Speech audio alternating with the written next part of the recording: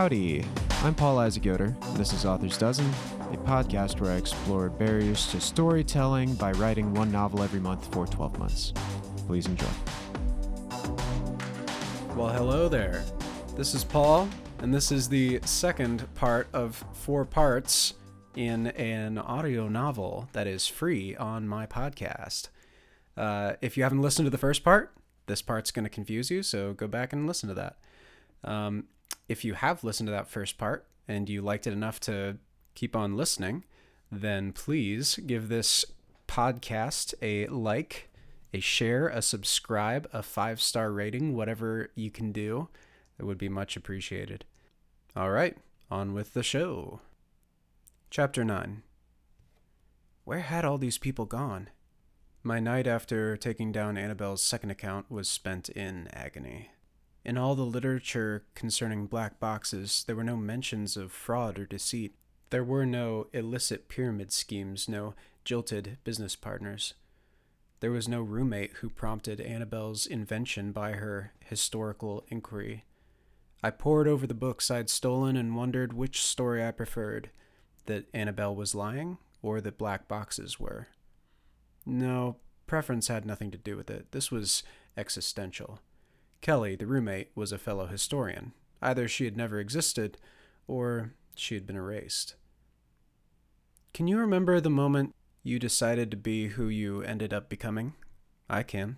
I can remember the day my first history lecturer stood in front of my class and preached the gospel of history. It was a general education course. This was back when black boxes were still controversial, but I was a philosophy major at the time and didn't much care.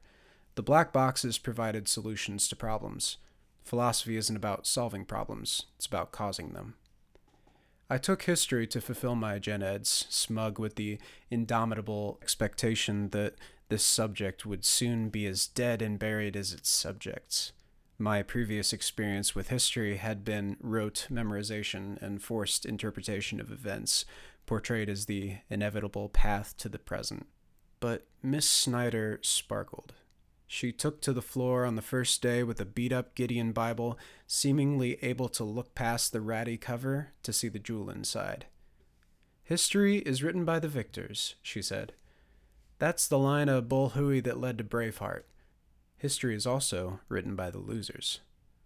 A few dozen years ago, people doubted that J.H. Christ ever existed. They doubted even more his crucifixion. They didn't even bother doubting his being alive after the cross, so implausible it seemed. I'd seen Miss Snyder on campus. She always struck me as a reserved and private person. On that day, I grasped what she was reserving for all those months. She'd been saving up her energy in a bottle somewhere, unleashing it in a condensed torrent of pointed obsession. Some claim that the black boxes have not ruled on the historicity of Jesus because it would shatter the faith of billions. This is true, but not only for Christians. The black boxes do not rule on the subject because whatever answer they give would unleash hell on earth. For thousands of years, people doubted the historical Jesus not due to a lack of good evidence, but because it was necessary to do so. If there is the possibility that Jesus lived, died, and rose again, we are all of us in danger that puts death to shame. If Jesus isn't exactly who the Gospels claim him to be, we don't have to change our lives in the slightest. If Jesus is even possibly who the Gospels claim him to be, the possibility remains that all of us need this Jesus, this Savior, and that our lives and deaths will pale in comparison to the one available by means of a Messiah. If that possibility bothers you, think of the danger of fact. If the black boxes tell us that Jesus was a fraud, we must start society anew. Falsifying Jesus beyond reasonable doubt dismantles the foundation of not only billions of lives, but the basis of governments and the beating heart of so-called modern values. If, however, the black boxes tell us that Jesus was a savior, faith in Jesus is no longer faith, but arrogant certainty, and we are no longer free to choose whether or not we follow Jesus. Jesus as Christ is either fact or fiction, but knowing for certain would destroy the world that we know. Any conversation you have from here on out is based on what you found in history. Is Siddhartha Gautama a Buddha or not? Is there no God but Allah and Muhammad, his messenger?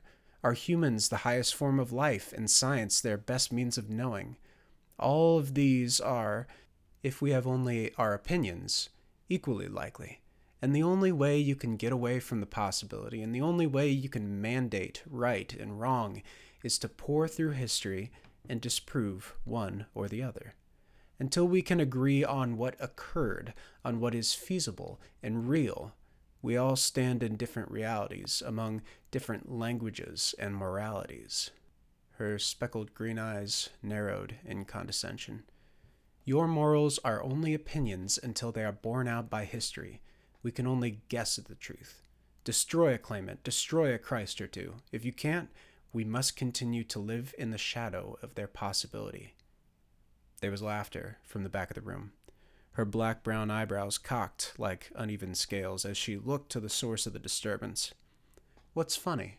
she asked. "I'm sorry," I said. I laughed until there were nearly tears in my eyes. "I'm sorry."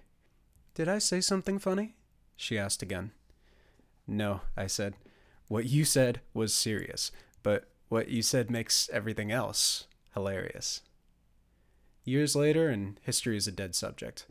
If the black boxes don't know or won't tell us something, we'll never know it. I came to doubt Miss Snyder's speech, which, in the end, was probably the point.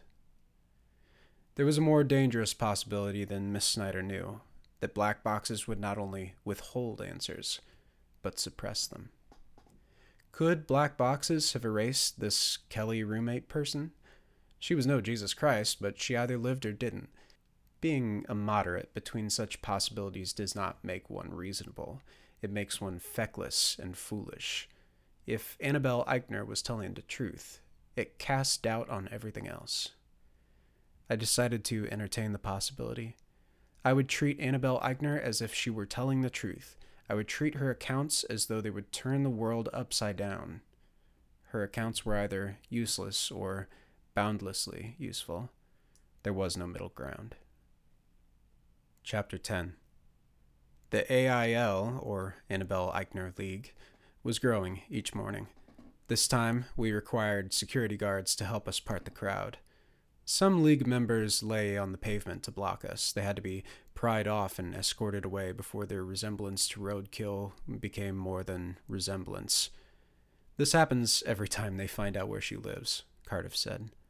Besides a crisp tan suit and designer stubble, he also wore the disdainful countenance of a gorilla who knows that it could tear its opponents limb from limb, if only it weren't such a bother. Swarms. Pathetic. "Annabelle Eichner holds all the keys," I said. "Of course there'd be groups who want to influence her." "It's not that." Cardiff nodded to a smiling woman who had dressed her baby daughter up in an outfit that said, "Property of AI." "It's that they pretend that it's somehow about justice. Here's an argument I would respect. Give us money or we'll strike. Give us power or we'll riot. Instead, they pretend that there's some inalienable right to money and power that they earn just by being alive." "Does the justification matter?" I asked. "You'll at least believe the riots and strikes. It doesn't matter if it's just. What matters is that they want things and have the force to take it. Annabelle could kill them all with the wave of her hand. She'd face no consequence but her conscience." "That pesky empathy." I grinned and waved at a shirtless protester. "And how did these people earn her compassion?" "They didn't. It's their inalienable right." Cardiff rubbed the bridge of his nose. "They only have the time and energy to come protest because their needs are met by the person they're protesting." Where Annabelle had dug up this supermodel I didn't know, but she commanded his loyalty. Cardiff and I hadn't discussed anything about my time alone with Anne. He probably knew what she was up to, but in case he didn't, I wasn't going to be the one to tattle. An egg smashed against his window. He didn't flinch. "Do you remember," he said, "when eggs came from chickens?" "I think so," I said. "I heard that's where chickens came from, actually. Or maybe it's the other way around." Cardiff nodded to the security guard who wiped away the yolk. "Eggs used to be farmed from battery cages. Foul places." "Lame." "Yes, very. 95% of those justice-loving protesters used to get their eggs by placing hens in containers where they couldn't walk, much less stand or extend their wings. They'd have their beaks chopped off, they'd be forced to molt, and their bones would weaken, and some would never see the sunlight in their entire lives. And those are just the hens. Little boy chicks. Cardiff dropped an invisible chick into an invisible grinder. Bzzz. I believe it.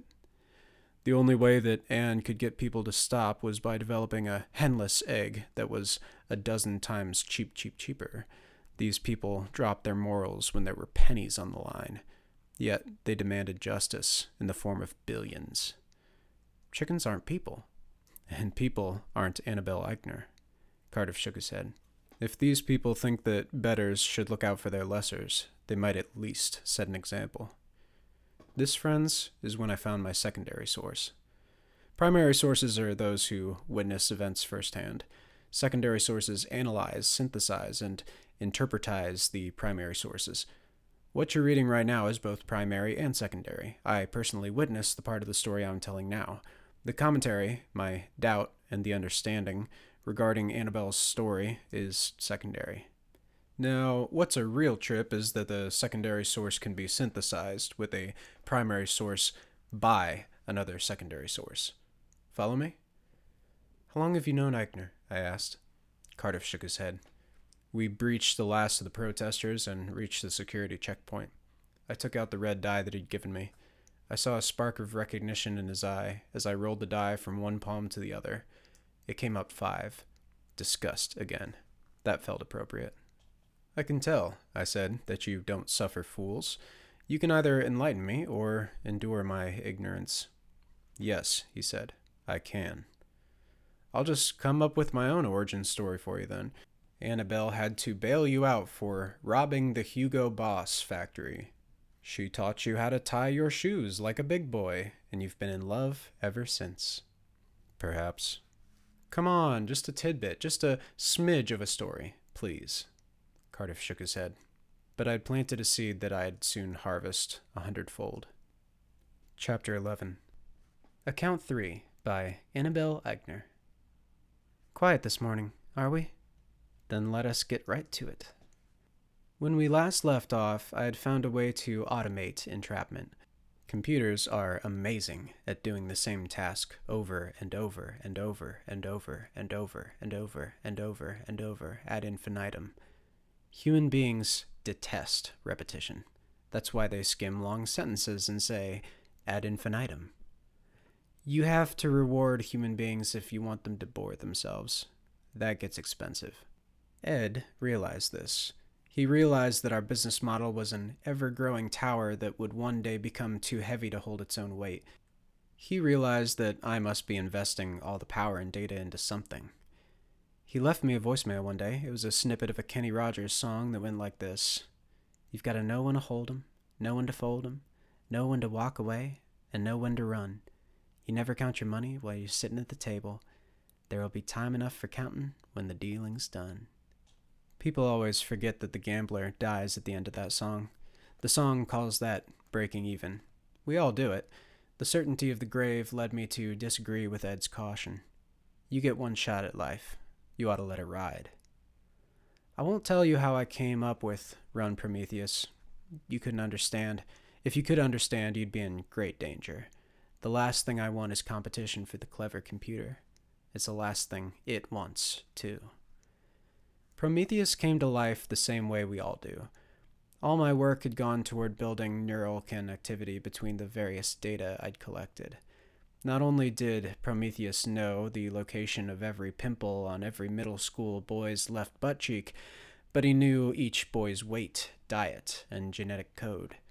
For instance, Prometheus had isolated the cause of rheumatoid arthritis in his first week, but he wasn't able to know the importance of this finding until much later when he discovered that pain is considered by humans to be generally undesirable, and that humans are inherently valuable, according to many humans. Even after all that, Prometheus had no reason to release the information, so he didn't. I wouldn't be too mad at Prometheus. It had no reason to release weaponized smallpox, either. He had no reason to do anything. 5 weeks to build one tool, Kelly said. I know you've been working hard. I can hear the click of keys in my sleep. I wish I could understand what you're up to, though. It was about 5 weeks into my first semester, and I still had little to show Kelly. I'd built an empire she couldn't know about. Every so often, I would wonder why I was getting into the gray swamps of morality again. When I thought about that, I'd think about how Kelly and I had been talking more and more, and how exciting it was to dream together about making our own path through the world. And you, I said, have been gathering the raw materials. We have everything everyone's ever written about Salem and the witches. We just need to make sense of it. I probably could have just written the paper already. But it would be a paper that someone else has already written. You'd be competing with 100 million school children writing essays on the topic at this very instant. We're freshmen. We're supposed to tread water. I kept typing. How are you? She asked. The project is coming along, I answered. But, how are you? Are classes okay? I made a humming noise that could have been mistaken for a yes. You missed dinner the other day. I wasn't hungry. I go sometimes when I'm not hungry. Sit around the table, talk, fraternize with the girls. Sororitize, you mean? See, that was almost a joke. You'd love it. Once I get this done, I'll have all the time in the world. You'll see. Hope so. Kelly laid back on her bed and yawned. Can I run something by you? Sure. English homework, poetry. I gave a mock grin. I should have asked. I am rich, she began. That's the title. I still remember this poem. It's the reason that Prometheus is what it is. I am rich, she began. There are forests and streams not yet closed to me. The air is mine, all I can breathe is mine, and we will be no poorer for it. And I do not bargain for rain clouds, and the creatures of the earth are mine. The jade-mirrored band of a duck's wing, the otter, a bullet in the water, they're mine and yours. There are poems better than this one, and songs and stories better than this one, and they are mine. Doom and cheer, vertigo and peace, all mine, my birthright. And for what? What would I sell my birthright? For a lost inheritance, what would I gain? For there are those who would take from me my riches, who long to disinherit me, to hide this art and this earth and this air, to possess it, but not the way that I possess it, no. For them, to be rich is for others to be poor. For them, to possess, others must be dispossessed. For them, to be free is to enslave. Joy, to cause sorrow. And even as they rob from me what God and goodness promise me, I pity them, those that must disown that they may own, for riches, not shared, are not riches, but only baggage and weight. And to the poor souls who carry such burdens I must say, though it may sound quite prideful, that while there are still fields and mountains that you have not closed to me, while the last scrap of sky and the last slap of pigeon wings and the tremble of song is mine, so long as they are both mine and yours, and not mine alone and not yours alone, we are rich. I like that, I said. Can I add it to the program? What? Can I put the poem into the program? What would that do? Give it a personality. A good one, a charitable one. You want me to type it out? I already did. Weird. I type faster than I talk. I don't have to pause every time I breathe. I wish I lived in the world you live in. I bet you're a legend there. Can I tell you what I felt then? I loved her like a sister. I remember fondly, even now, when we would sororize about nothing in particular. For the first time in my life, I knew what it was to care for somebody, and the terror that caring inspired. I'd always been able to get on my keyboard and venture into the internet, raiding and harassing and consuming people, and then, with the touch of a key, slip away without having to commit anything to any of it. I knew how to play people and leave, I had people who thought they were my friend. All the while, I was ready at a moment's notice to drop them like a greasy sack of live spiders. It's not fun, disconnect. There are millions of new, fun friends waiting online, all without knowledge of my decay. There was something terrible about loving Kelly. I cared about her caring about me. Because if I didn't come through for her on this project, I figured she'd drop me as I'd dropped so many others. That's why I created Heracles. In the myth, Zeus is pissed about Prometheus giving fire to mankind. He has 2 punishments.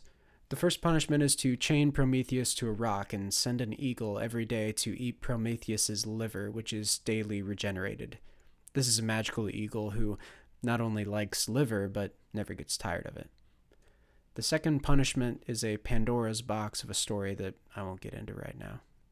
That's one thing people don't understand about black boxes. Heracles is nothing but a failsafe, nothing more than Prometheus's bodyguard and manager. Heracles can't be reasoned with or bargained with. If you give Heracles an order, Heracles will pursue that task to the end of the universe. I gave him the order to make sure that Prometheus would always do what I wanted. Once set loose, there would be no stopping Heracles. I regret Heracles. What about entering that poem? That I've never regretted. I shudder to think of what might have been without Prometheus and his good personality. That night, I gave Prometheus another task. Run Salem witch investigation, or something like that. My computer did something strange. It did something that a program running the world's largest supercomputer shouldn't have to do. It came up with a loading bar, a slow one. Kelly claimed that she had all confidence in my ability, but I could tell that she was getting nervous. She had no idea what I had constructed. To be honest, neither did I. 3 days before the paper's submission, Kelly walked into our dorm room to find me standing at our window, nursing a cup of tea. "Whoa," Kelly said. "You're up." I nodded down at my desk chair. "I've got one of those chairs they give to Japanese businessmen. It keeps them getting bed sores at their 9 to 9. Kelly nodded. "Cafeteria tea bag?" "Steeped with water from the 2nd floor fountain." "The one without algae? Tell me you're celebrating." I smiled. She smiled. I was close to weeping with joy. I'd moved heaven and earth to create Prometheus, and it had all been worth it. I'd done something good, something useful, something genuine and kind. I pointed to the brand new folio on her desk. "We are rich." "It's more yours than mine." "Read it and see." I don't know what Kelly was thinking or feeling, but she showed the enthusiasm of someone receiving a long-awaited gift. I watched with joyful knowing on my lips. Each page turned brought wide eyes and mouthed curses in turn. "The lawsuits, yes," she whispered. "A collective of the tired and frightened. Alone, poor girls on both sides." She frowned. She stopped, flipping back to the pages prior. "Wait, what?" I knew of what she referenced. The brilliance of the paper was in its ability to mirror the patterns in Salem with those of other contexts. My answer was professional. It's word for word the same across the centuries. I call it polity rationalizability. During an existential political crisis, nobody can know for certain what anybody else is thinking. It's rational, in such a case, to mark oneself as a loyal member of any given polity by denouncing others. I lifted my cup of tea. Say that our dorm perceived itself to be locked in a life or death struggle with the boys' dorm, and that a non-zero number of our own dorm mates were boy dorm sympathizers. If I accuse somebody below me, or equal to me in the social hierarchy, I as much as clear my name and gain immunity at a time of suspicion. Any accusations against me will, from then on, be counter-accusations, reactions to my zealous prosecution of the party line. Even worse, those who denounce me could be seen as anti-zealous, weak-spined capitulators. Not only can I gain immunity by such acts, but I could, in theory, reduce my competitors, weaken my enemies, and generally enact my will under the guise of group cohesion. Disney did it. Reagan did it. Teenage girls in Salem did it. It is not the accusers who are irrational, but the society that refuses to take the same bold steps of self-interest. One could even believe oneself righteous. After all, you don't know for sure that they're not guilty of what you accuse them of. Somebody must be. That's... Her finger hovered over a grid. This is game theory. According to this proof, plea deals do more harm than good. My computer took 3 days to load this program. This is the same computer that can run Crysis at 60 FPS. This isn't... Faye swallowed. It's not a paper on Salem. No, I said, smiling. I can't use this. The tea turned rancid on my tongue. What do you mean? What I said. I can't use this. She pointed to a coordinate plane. This is a probability curve. It's math. Sure is. It turns history into a social model. It's not just that it uses math to explain people, it turns people into math. But we are. I pointed between the two of us. 1, 2. But tossing me into an equation doesn't change who I am. Yes, it does. 1 amongst 2 is a big deal. 1 amongst millions? What? You know. No, tell me. What's 1 amongst millions? 0? No. What then? Approaching 0. Kelly did this thing where she closed her eyes and put the first 2 fingers of each hand against her temple. It was a pose fit for seances and telekinetic spoon bending. I'd seen that pose before. I got a sickening feeling that one required a similar amount of mental energy to deal with my personality. Listen, Kelly said. I really, really appreciate this. I know that you've been working hard, too hard, and there are parts of this that I can use. Parts? Yeah, just tell me where you found out about the lawsuit and the shotgun wedding. That would make for a really compelling addition to my paper. It would let me get inside the heads of the people at the time. Wait. Addition? Anne, she said, I wrote another paper, just in case. Your findings actually contradict my thesis, which is great news for my grade. Just tell me your source, and I'll put it in. I lost the ability to speak then. I tried to loosen my throat with tea, but I couldn't swallow. I couldn't breathe. Annabelle? Kelly whispered.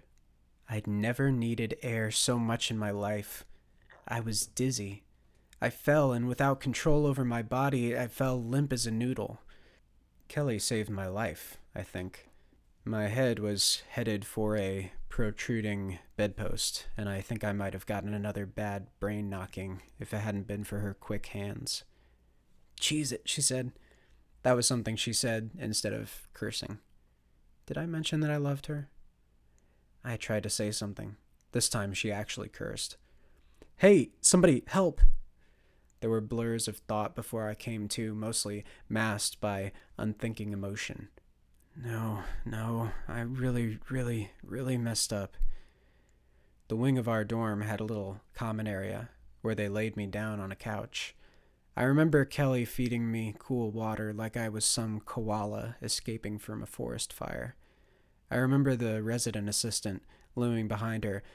Our RA, Dora, had a sphinx-like body and was so good at looming that she could loom while lying down. She's fine, Kelly said. She hasn't been fine in weeks, brayed the RA. Could we not do this here? She barely showers, barely eats or sees the sun. She barely does anything other than sit on that fire hazard computer of hers. This was always going to happen. No, she'll get worse unless we get her parents involved. No, I squeaked. My voice surprised all 3 of us. No? Dora asked. Please, no. They'll take me home. Why shouldn't they? I couldn't find a good answer to that. Leave, Dora, Kelly barked. She rose up and squared off with the RA. If you send her home, we all go home. That's not... We both let this go for weeks, knowingly. Your record and mine are on the line if we go tattling. And you want to add more weeks?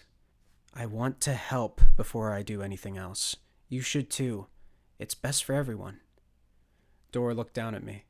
Mostly, I think, to keep from looking Kelly in the eyes. Are you okay? She asked. What she was really asking was, will you make me look bad by dying? I nodded. I'm okay. Thank you so much. Dora left, shooing away the girls eavesdropping around the corner. Kelly sat back down on the floor beside my couch. She offered me water in silence for the next half hour. I'm sorry, I said. I was too dry and tired for tears. Don't be. I thought you... Kelly grimaced. You seemed so happy. You seemed like you had a mission, a fire in your belly. But it's useless. It's not, Kelly said. Once we get those sources... The sources are the problem, I said. Why? Because, I said, I stole them. What? They were private documents, personal belongings of ancestors, libraries, archives. What? Why? Kelly was still in the denial phase of grief. It's a powerful starting point. It lets the griever fully grasp the horror that's befallen them. Because they filled in the gaps, the part of the story that didn't make sense. But how is that possible? I admitted everything. How could I not? My program, it's a masterpiece. It's not just a computer virus, it's a computer parasite. I had to crack almost every online or offline Dropbox and backup in the country. If a computer even touches the internet, I have a copy of it. Kelly, revealing my sources would mean more than just punishment. It would bring down the global economy. It would lay bare the paper-thin security of the internet itself. Banks, corporations, and countries rely on a network that I, for all intents and purposes, own. Kelly shook her head. She tried to give me more water. You're messing with me. You're tired. Delirious. Is my paper delirious? It might be. I can't check your sources. Well, you can. But you said you can't show it to anyone else. You can't tell anyone else, but you I can trust. What a silly thing that trust was. But how could I not trust?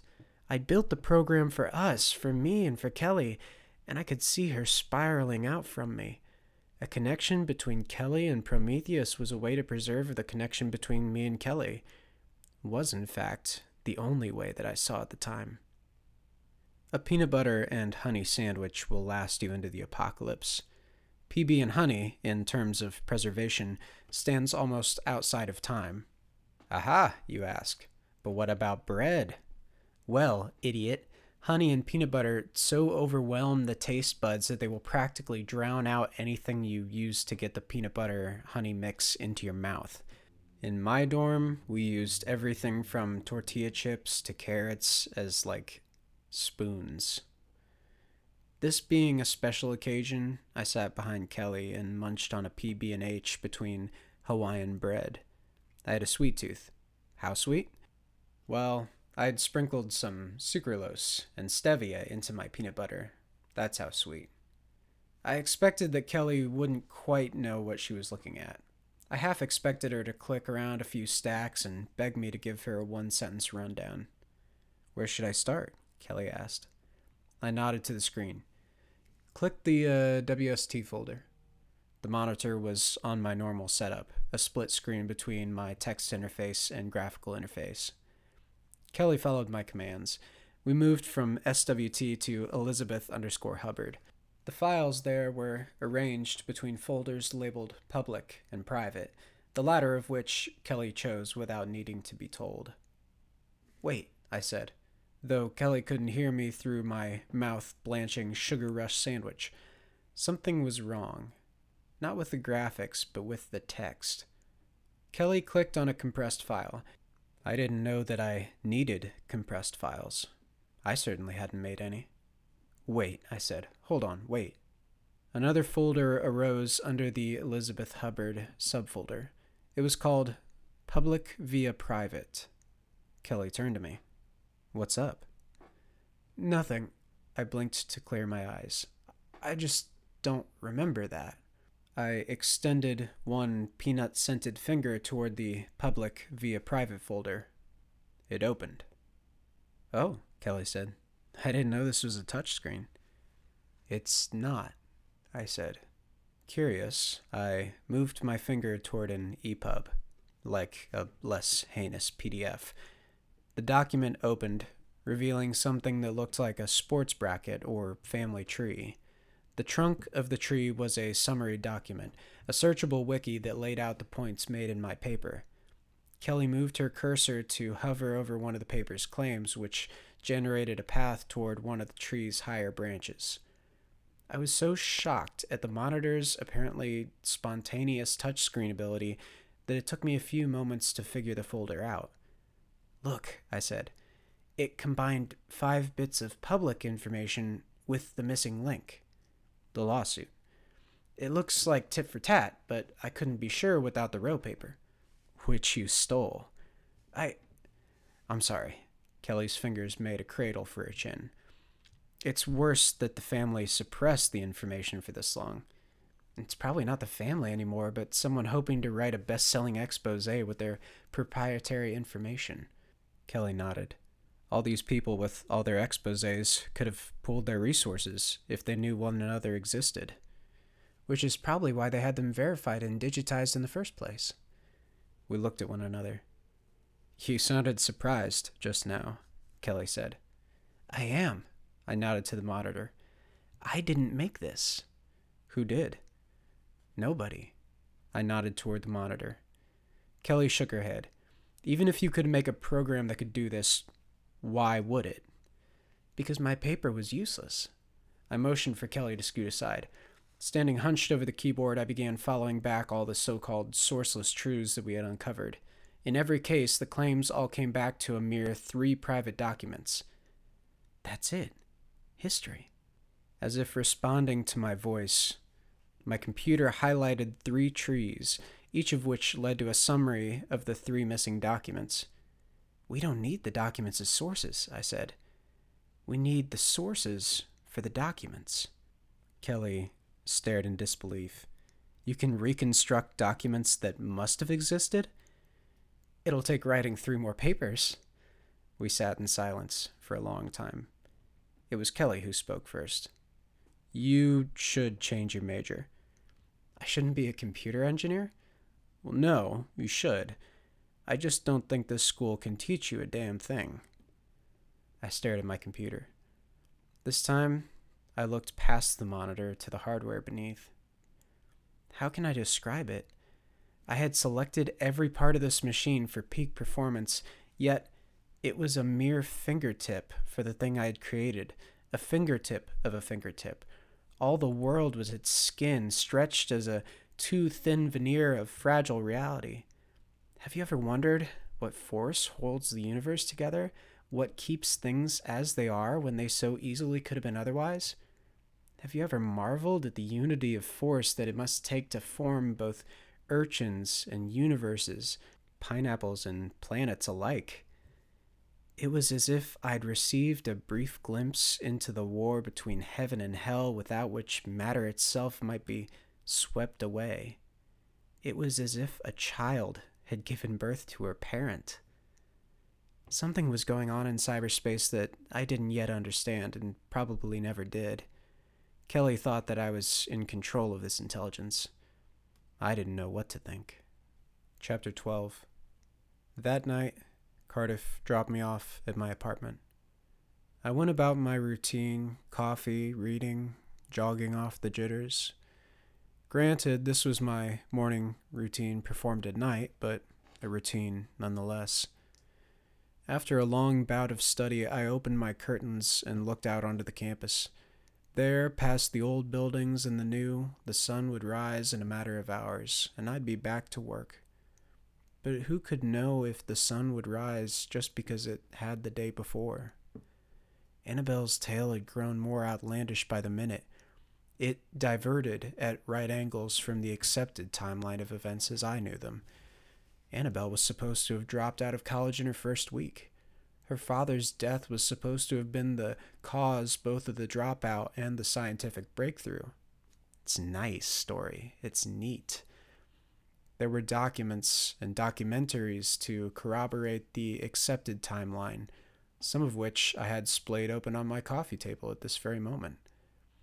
Against hard evidence, I had Eichner's word. But what a compelling word it was! Reader, I asked you to judge, to doubt. So I don't mean to interpret the words that you may read for yourself, but Annabelle's self-portrait is a crooked one, full of avarice and vice.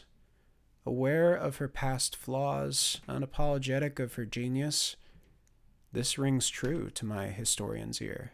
My old history lecturer, Miss Snyder, called it the criteria of embarrassment.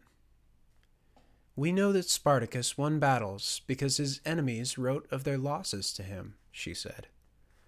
We know that the great Khan defeated armies far larger than his own because his enemies admit as much in their own humiliating documents. What purpose is there to record such embarrassments other than that they happened? For instance, if I told you that I, as a college student, carried on an illicit affair with a history professor 10 years my senior who, concurrently with said affair, had power over my academic success, you'd probably think me immoral and stupid and strange. And I was. However, I had no reason to tell you this embarrassing truth. I had no motive to out my sorry past, except that it is the truth. The very fact that the story embarrasses me, and that I told it anyway, makes the story less like hagiography and more like truth. Annabelle told me that she was an unhygienic criminal mastermind with no friends. The official history sounds more like hagiography, more like a whitewash. I drew my curtains in that early morning hour. They haven't been opened since. Chapter 13. That morning, I rolled a 1 on my red die. That number stood for a happy type response. Sometimes good sense has to overcome fate. Randomizing my life in order to frustrate whatever computers might have been predicting my future hadn't been worth the loss of Annabelle's delicious-looking bacon-wrapped steaks. But that wasn't so great a defeat.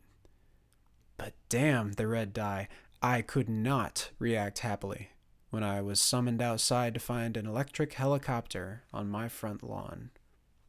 We'll bypass the protesters, Cardiff said. Nope, I said. It's safer than driving, Cardiff said. I've never crashed a car at terminal velocity, I said. Cardiff crossed his arms. He scanned the neighborhood, barely seeming to notice my bewildered neighbors, then sighed. He pulled out his red die and rolled it. Noting the result, he sighed again. I'll tell you about how I met Eichner. Good, I said. If you ride in the helicopter. As if I'd ride in the helicopter. Fine. Cardiff walked back toward the helicopter and motioned for the pilot to spin up. I settled into a seat that looked suspiciously similar to the one in Cardiff's car. With the doors closed, I looked around and found a seatbelt to buckle. I was missing something else. Headphones? I asked. Aren't we supposed to have headphones? Cardiff shook his head and pointed outside. I turned and found the blades already spinning, much to my surprise. Silent as the grave, Cardiff said.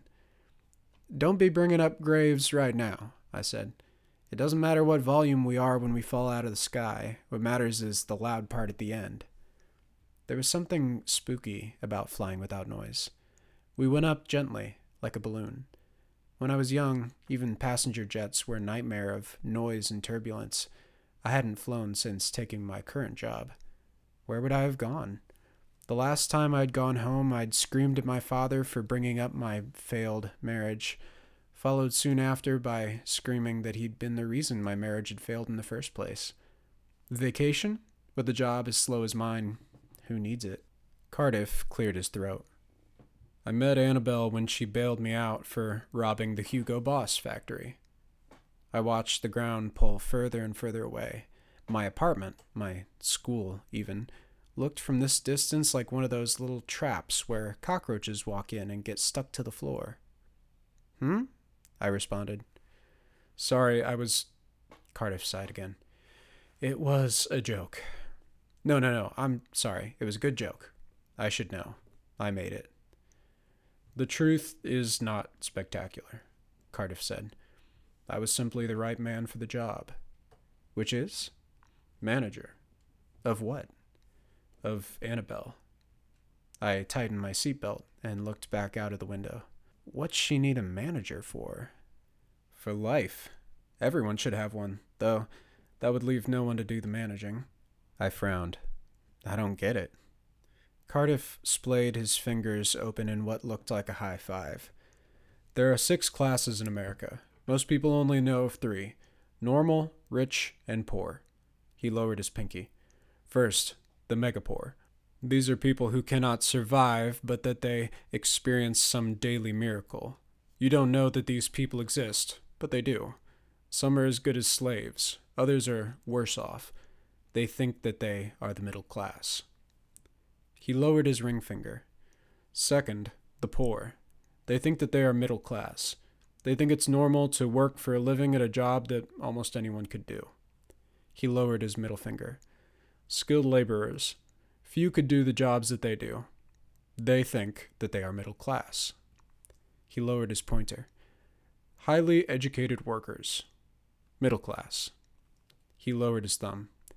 The rich. They don't work. They hire people like me to organize their lives, raise their children, do their taxes and their laundry, and all the other things that they don't know that the rest of us have to do for ourselves. Their lives are incomparable to yours. They age slower, work faster, eat more fat and lose more fat, and take up the necessities of life as hobbies. They think that they are middle class. That's 5, I said. How do you explain the 6th? I can't, he said. If I told you about how the capitalists live, you wouldn't believe me.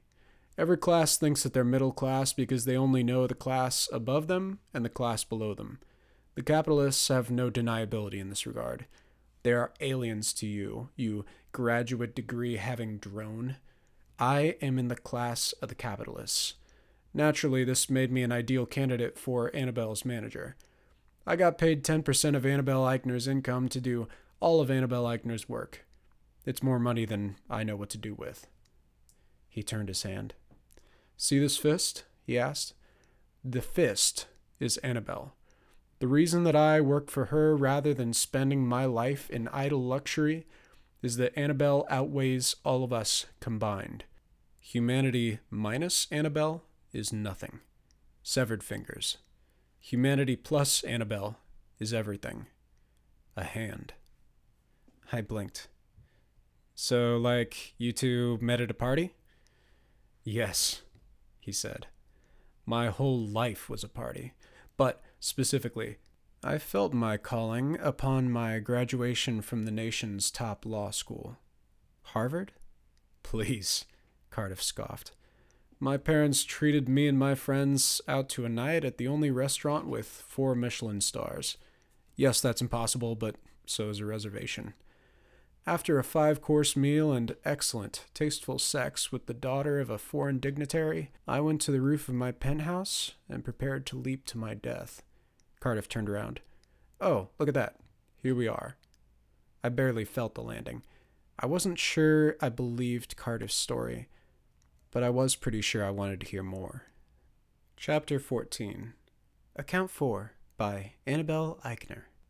The next few weeks, I began to understand why the Lord moves in mysterious ways.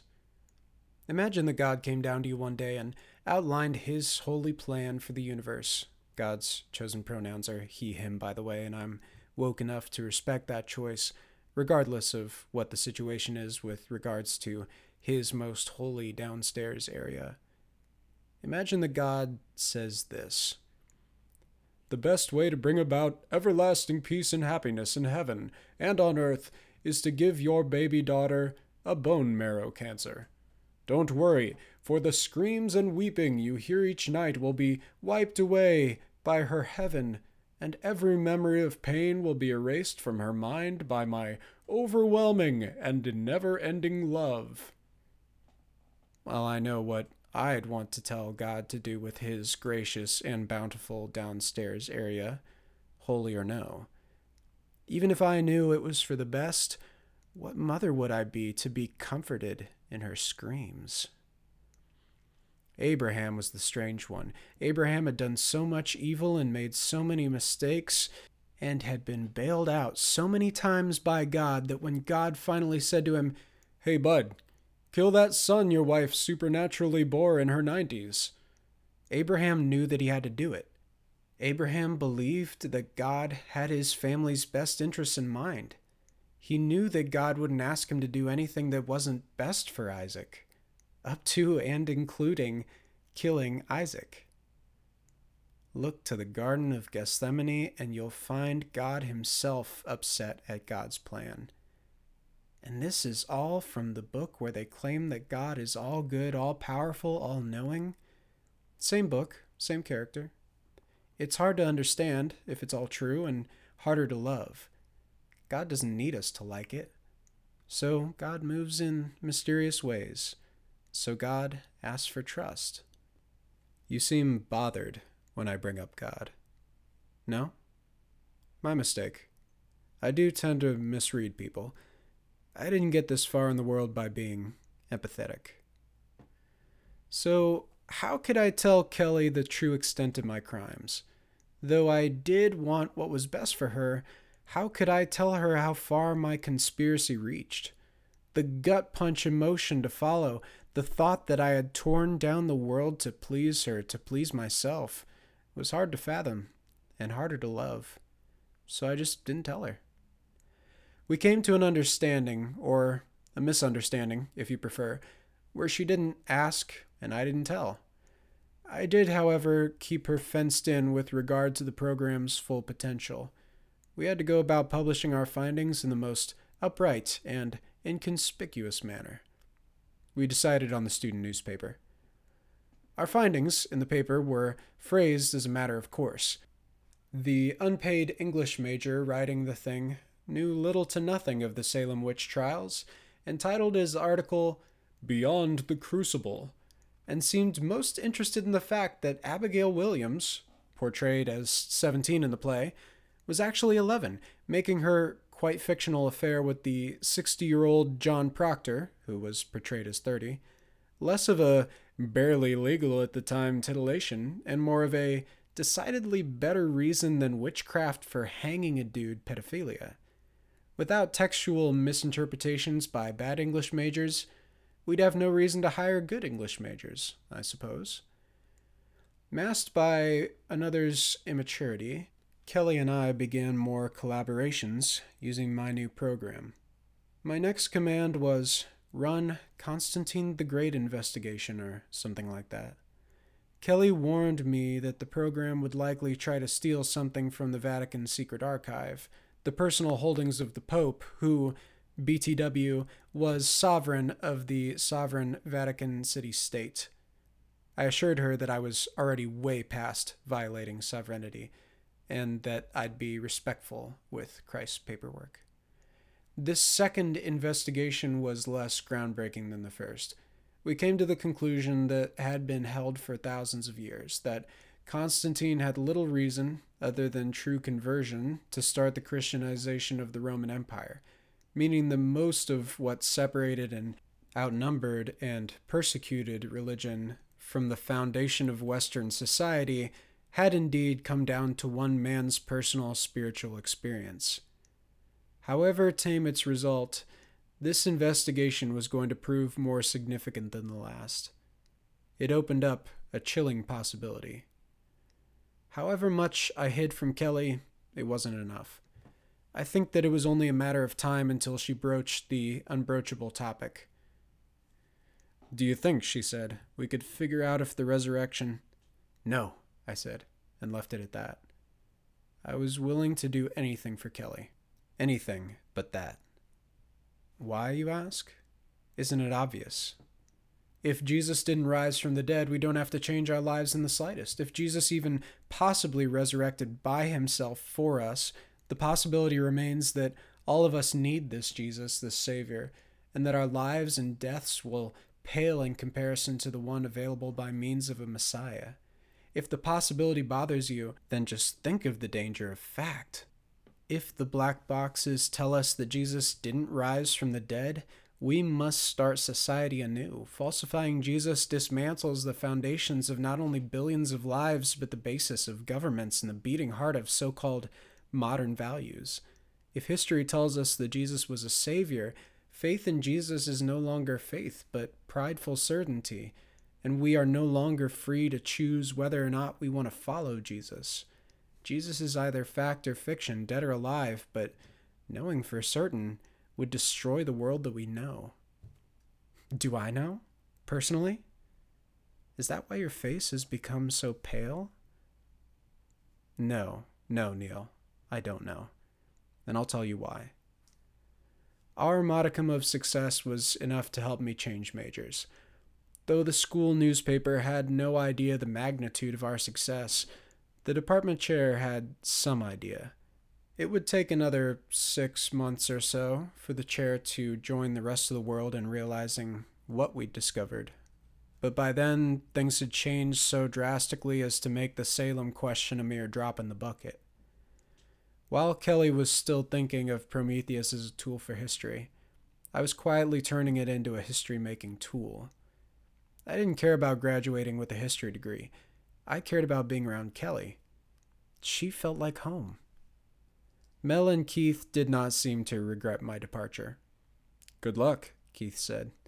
Mel stumbled over an attempt to make it seem that I had been the most important force in his life, and that all positive outcomes in his present and future were due to my presence. The strange part is, I didn't care what the two boys thought of me. That would prove important. I've found that the more you chase people, the faster they run. Friendship is when people can depend on one another. Smothering is when they don't have to, but do. The thing about pyramid schemes is that you have to ditch them quick. It's a system of exponential smothering. Let me explain with a story. A little known fact is that chess grandmaster Garry Kasparov is also a grandmaster arm wrestler and hula hooper.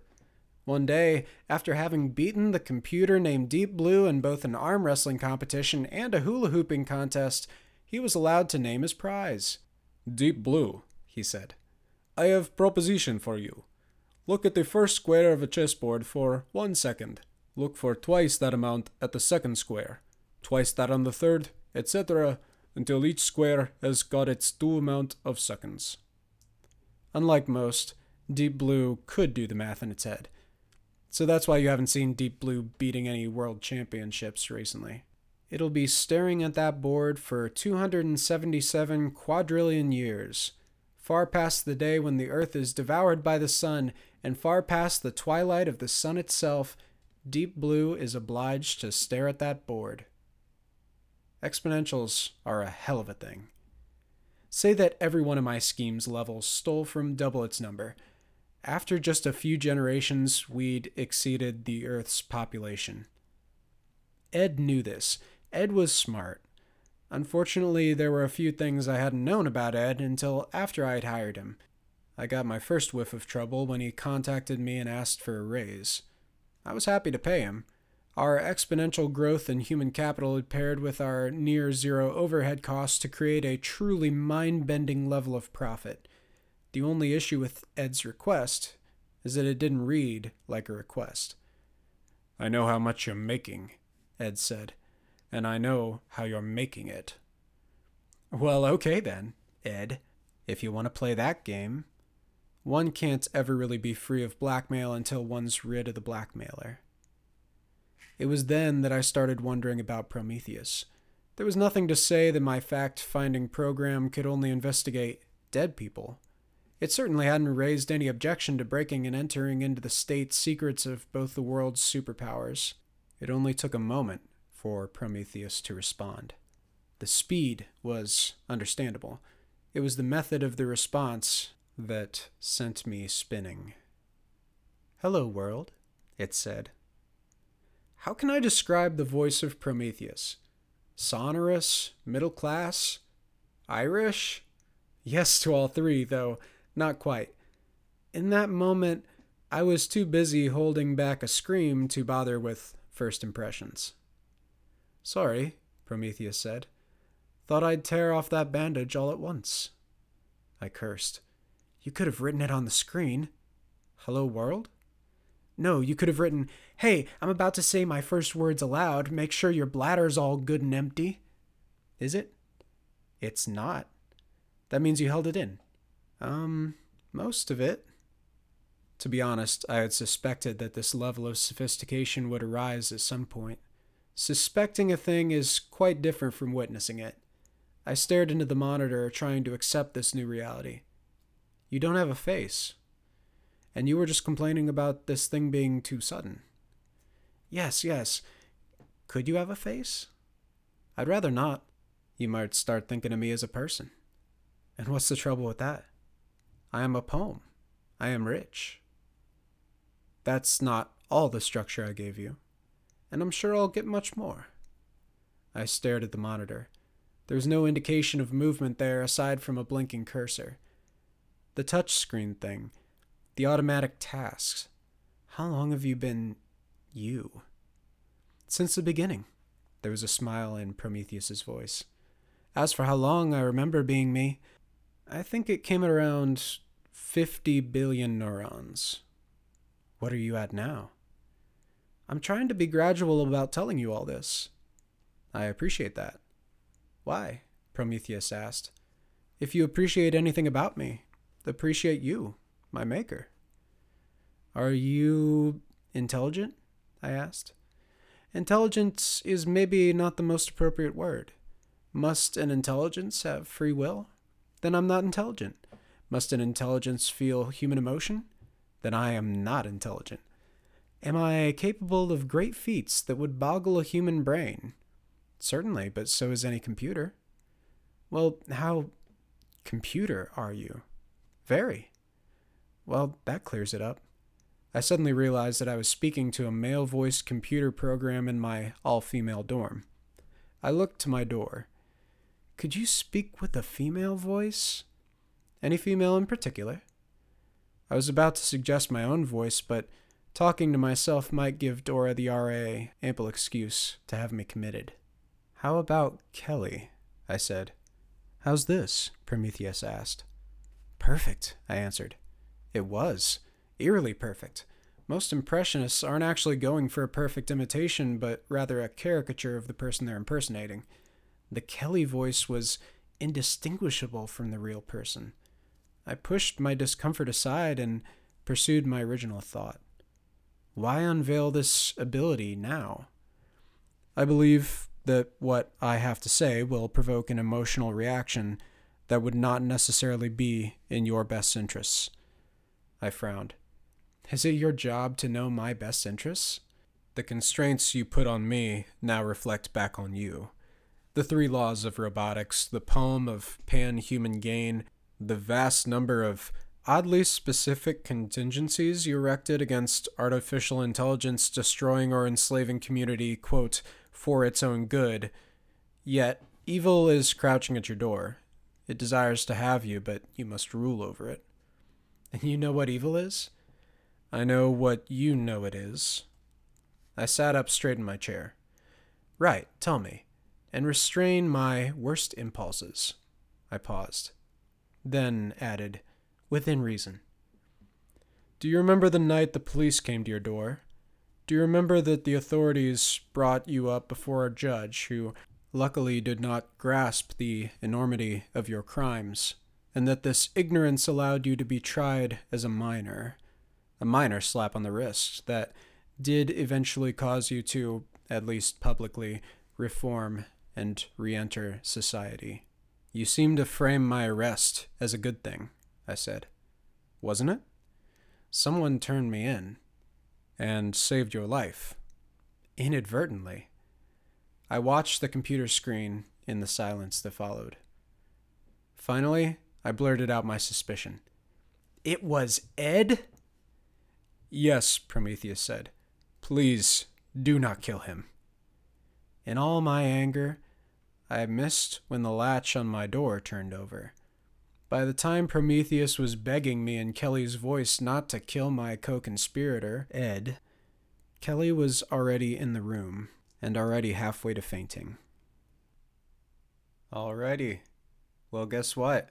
That's the end of part 2 of Run, Prometheus, a free audio novel. If you like that, please go ahead and rate it on iTunes, that 5-star rating. Please share it with your pals, and just generally support us in any way that you can. So, trying to bring a little bit of light into the world in a dark, dark time. I also want to do something a little cowardly and say that any opinions expressed in this book are just the opinions of characters, and you can do with that as you will. That said, during a dark time, I would encourage you, in whatever way you see fit, to take the gifts that God's given you and to use those gifts for the betterment of people. One thing that sort of bothers me is that whenever a terrible crisis like the unjust policing and justice system in our country, or crises like the worldwide pandemic, the coronavirus, as well as climate change and many other issues that harm the people who are already the least well off in our societies, there becomes a feeling inside of me where like, oh, I gotta write about that. I have to, change people's minds and opinions. And to a degree, that's true. And yet, I don't always have the correct opinion. I don't always have the correct thoughts. And one thing I can do, and one thing that you can do right now, is to be charitable with your time and energy. If you're a writer, write about this stuff if you think it helps. But if you're just writing about it to get points or whatever, maybe do something a little nicer, a little less self-interested.